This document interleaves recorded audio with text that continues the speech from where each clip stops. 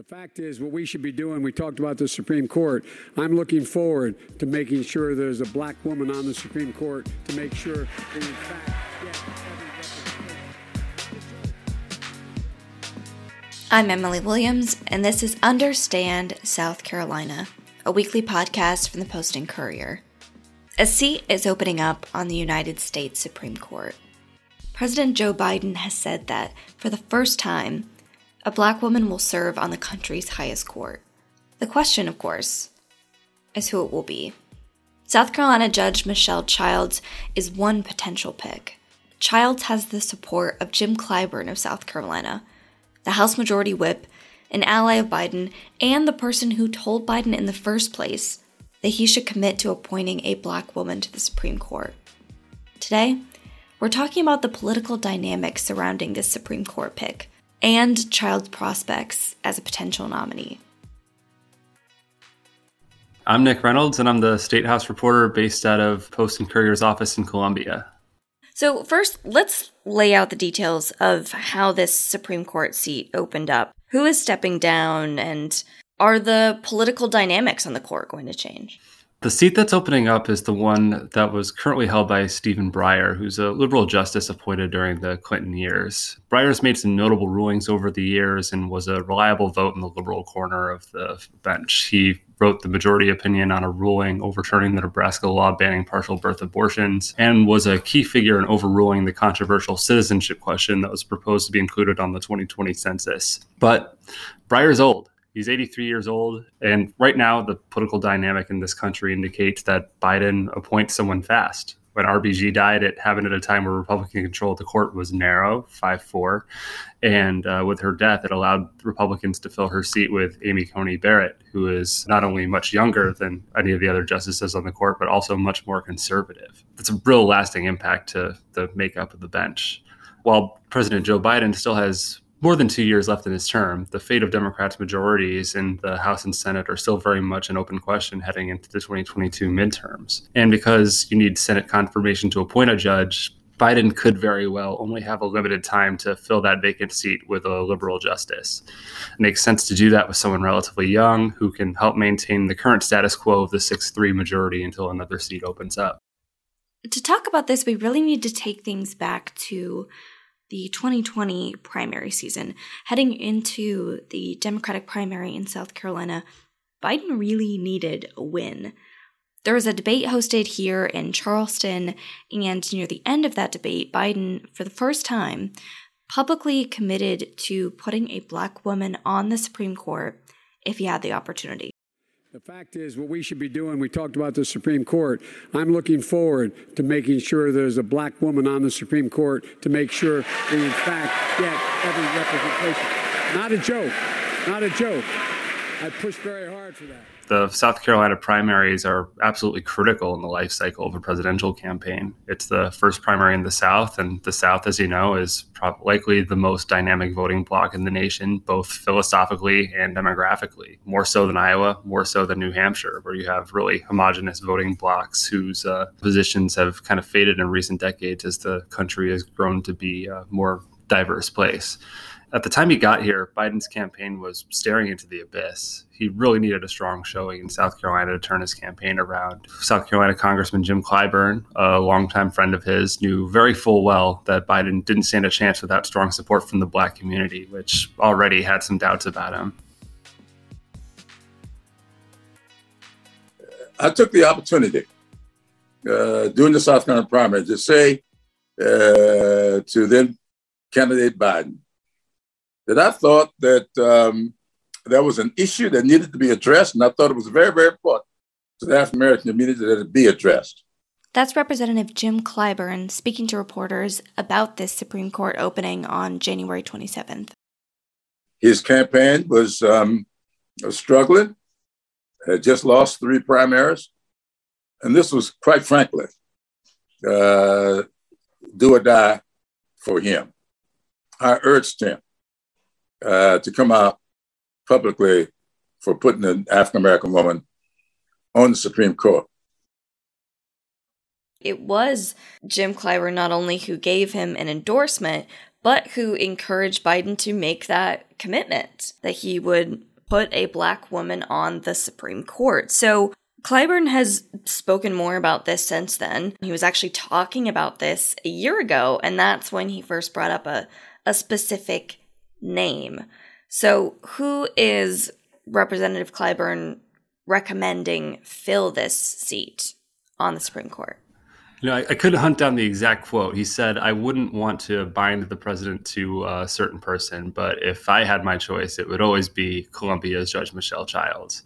And for clear reasons, I think. She's one of the most respected jurists in the state. She's an adopted South Carolinian, born elsewhere, went to school elsewhere, but has spent most of her life living and working in the state. And she has this incredible story with a degree of life experience that Clyburn has long maintained was lacking from the nation's highest court. What do we know about Michelle Childs? Like you said, she's lived in South Carolina most of her life. Where is she from? When did she come to South Carolina? What are some of the things that we know about her before her career? Yeah, Childs is originally from Detroit, but after her father, a police officer, was killed in the line of duty around the age of 13, her family moved down south, where she worked to obtain degrees in Florida and later here in Columbia, where she went to law school. She currently serves on the U.S. District Court of South Carolina, which is one of the lower levels of the federal justice system, but it's a job that carries a lot of responsibility. She's made rulings overturning policies put in place by Governor Henry McMaster's administration around things like voting rights, and has been a key figure in cases with real constitutional bearing that lower courts aren't equipped to handle. And she showed the aptitude for the job early in law school. One of the first legal actions she took was actually as a student when she sued a pageant director from her undergraduate days after she was denied her winnings. And for the most part, classmates we'd spoken to, many of whom have become very accomplished attorneys in their own right, have only had really amazing things to say about her. So, right, she went to law school in Columbia at the University of South Carolina. There's something significant about that, right? Since she's one of the people definitely being considered for the Supreme Court seat, why is that significant where she went to law school? Well, I think there's been a lot of discussion over the recent weeks about the just elite nature of the Supreme Court. Most of the justices have gone to Ivy League institutions, and the one who hasn't went to Notre Dame. There's this idea that having someone from a state school would kind of help the court get away from some of the, recent traditions of how they approach ruling. They always talked about previous judges. If someone clerked under Justice Scalia or, someone worked under a certain justice, it was kind of understood that they had a certain philosophy of how to approach issues. And when you have judges who learn from the same groups of professors consistently, it's the exact same principle. You're entering the court with a preset philosophy over how the Constitution should be applied.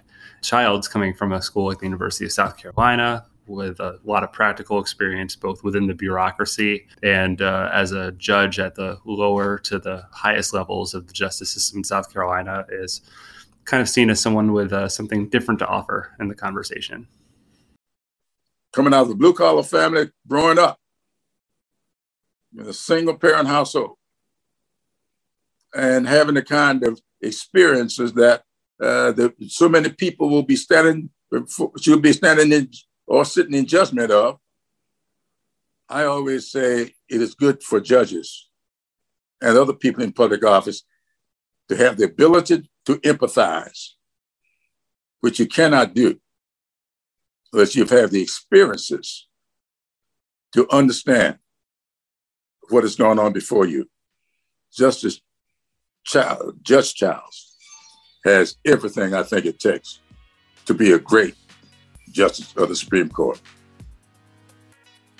Like we said, Michelle Childs is Representative Jim Clyburn's first choice for filling the seat. What has he specifically said about her and why she has his support? Yeah, he's spoken very highly of her and has always been a strong voice in her corner.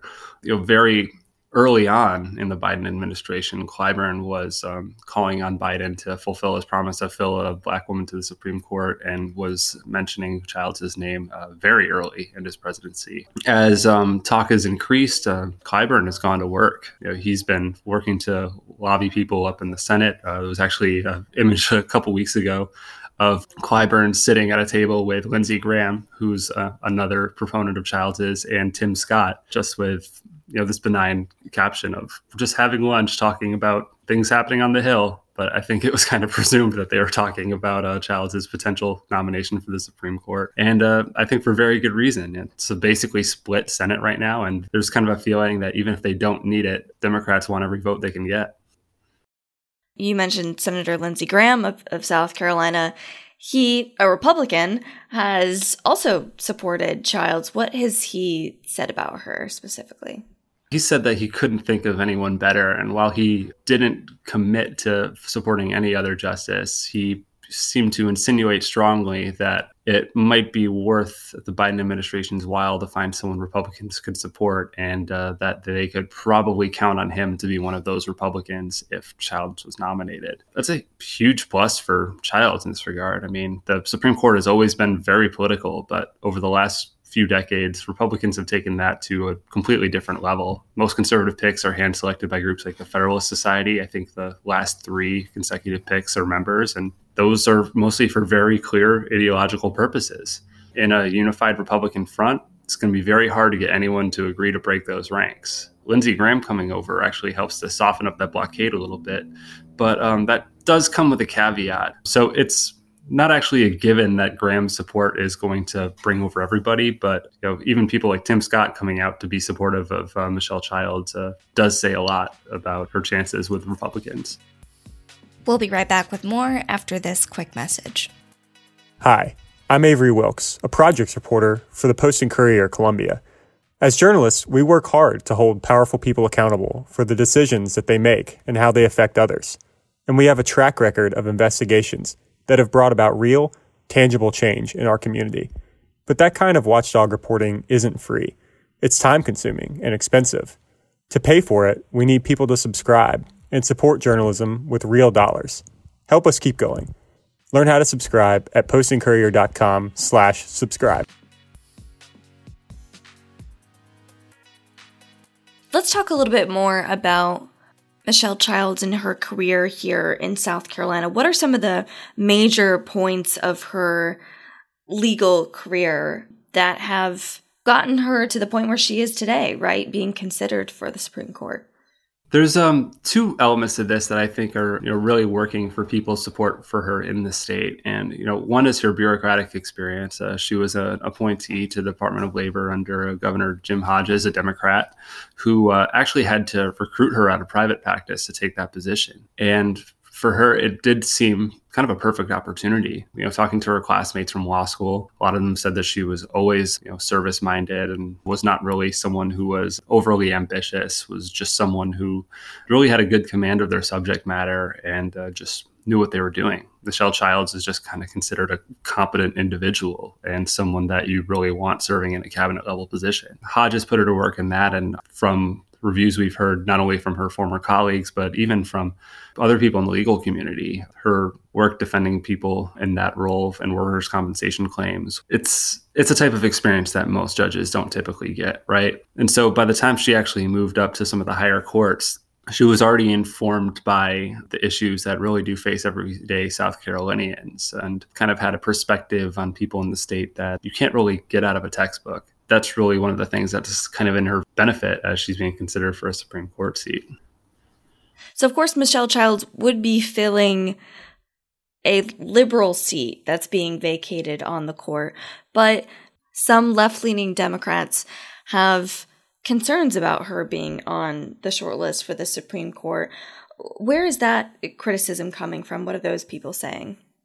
A lot of these concerns date back to her time working with Columbia-based firm Nexsen Pruitt, which works in a large part with management-side labor negotiations. We're talking about union drives, we're talking about discrimination charges from employees, that sort of thing. And Michelle Childs did work many of those cases during the time that she was a partner at Nexsen Pruitt, to the point that a number of liberal labor groups have raised concerns about the prospect of her nomination. And we raised those concerns in our story too. And I actually asked around, do you think that this could, potentially stymie her selection or, cause problems with Democrats? And in the large part, most people said no. During the time she worked at Nexsen Pruitt, I mean, you got to think that she was a blue chip prospect of the South Carolina Law School, was actually the first Black partner in the history of that firm, and one of the first full partners who was a woman in Columbia at the time. In her defense, a lot of people do say that she was just a capable lawyer doing her work.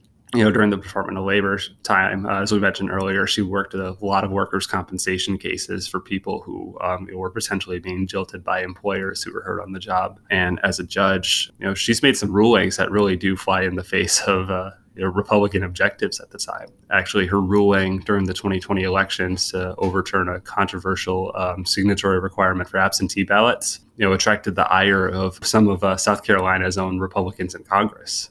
It was an interesting question that was raised primarily by liberal news outlets early in the cycle around this. But, for the most part, the people in her corner are saying that there isn't really anything to them. What do we know about Child's prospects overall for getting confirmed if she is President Biden's pick?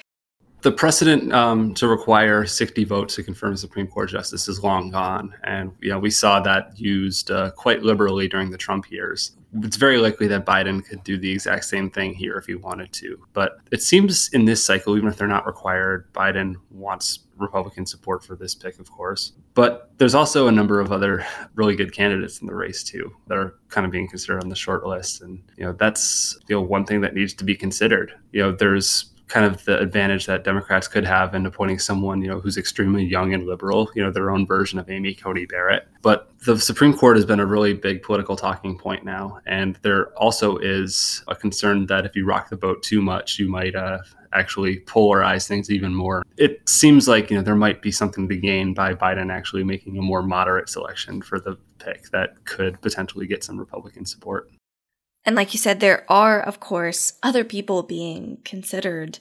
Who are some of those other names that are being discussed as possible picks for the Supreme Court?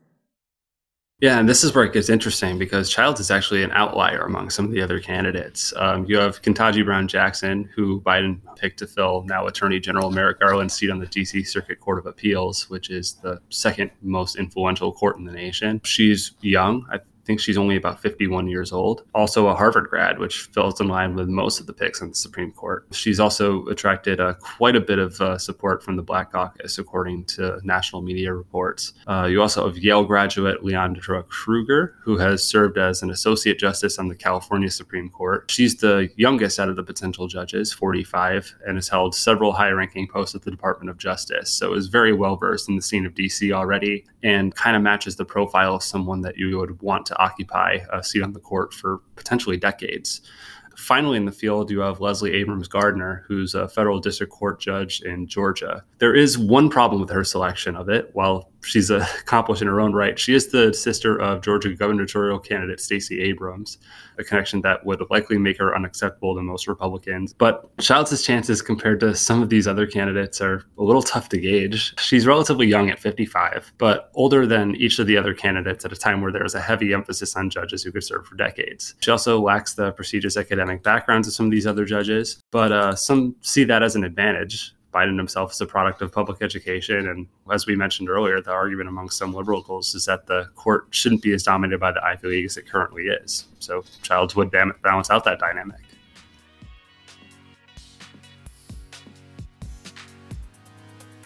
All right, that's all for today. For more related coverage from the Post-Courier, check our show notes where I've linked some recent stories. For the latest politics news from South Carolina, you can subscribe to our Palmetto Politics newsletter. It's free, and I'll also leave a link to sign up in today's show notes. If you have comments, questions, or suggestions for this podcast, email us at understandsc@postandcourier.com or find us on Twitter at understandsc. Understand South Carolina is a production of the Post-Courier. Our intro music is by Billy Fountain. You can find his music on Spotify. Let us know what you think of the show. Rate and review us on Apple Podcasts. Keep up with the latest headlines at postandcourier.com. Thanks so much for listening. We'll be back next week with a different news story from our state.